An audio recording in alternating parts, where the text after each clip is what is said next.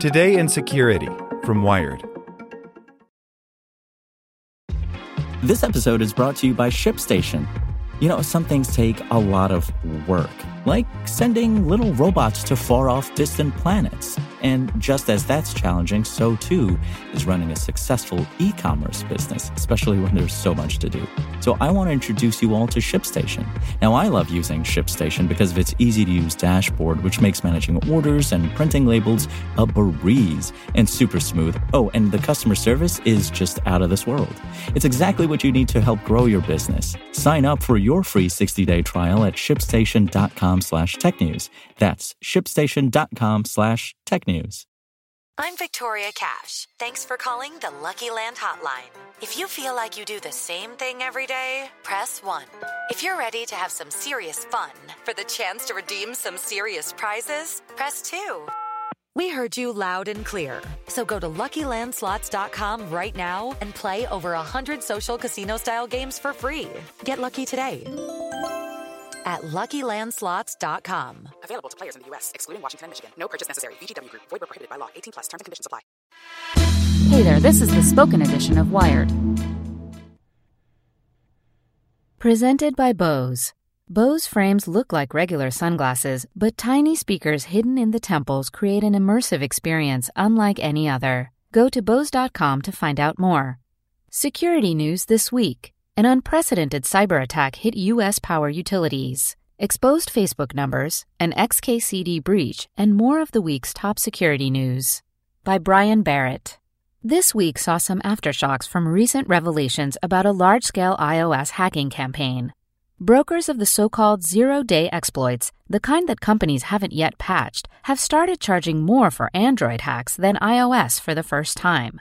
And Apple finally released a statement that both criticized Google's characterization of the attacks and downplayed the significance of the targeted surveillance of at least thousands of iPhone owners.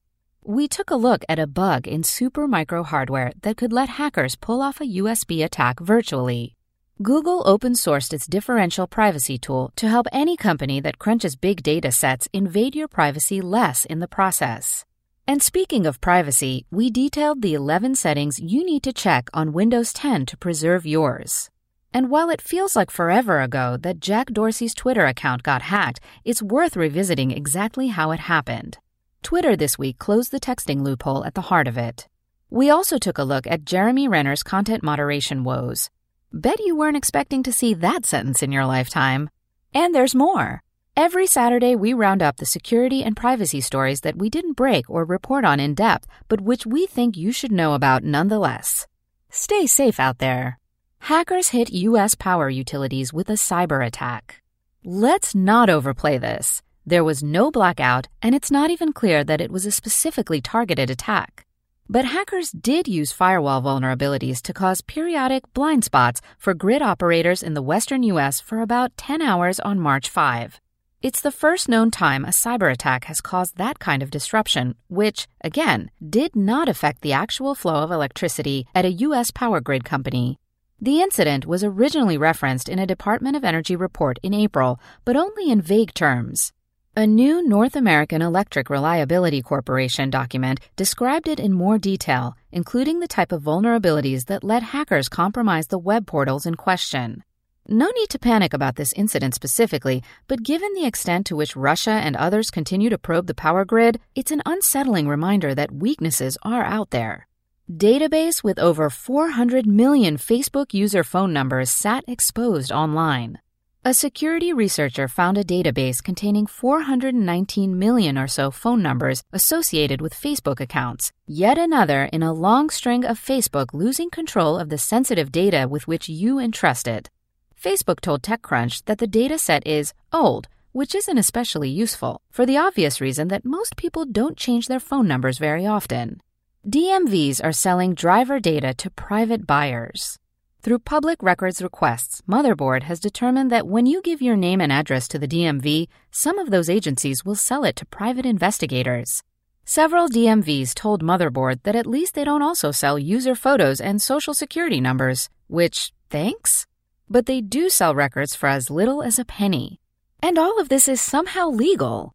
Something else to fume about the next time you're in line for a registration renewal. Feds demand app stores cough up names of GunScope app users. According to court documents uncovered at Forbes, federal investigators have requested that Apple and Google turn over information about people who downloaded a GunScope app, Obsidian 4. That's at least 10,000 on the Google Play Store alone.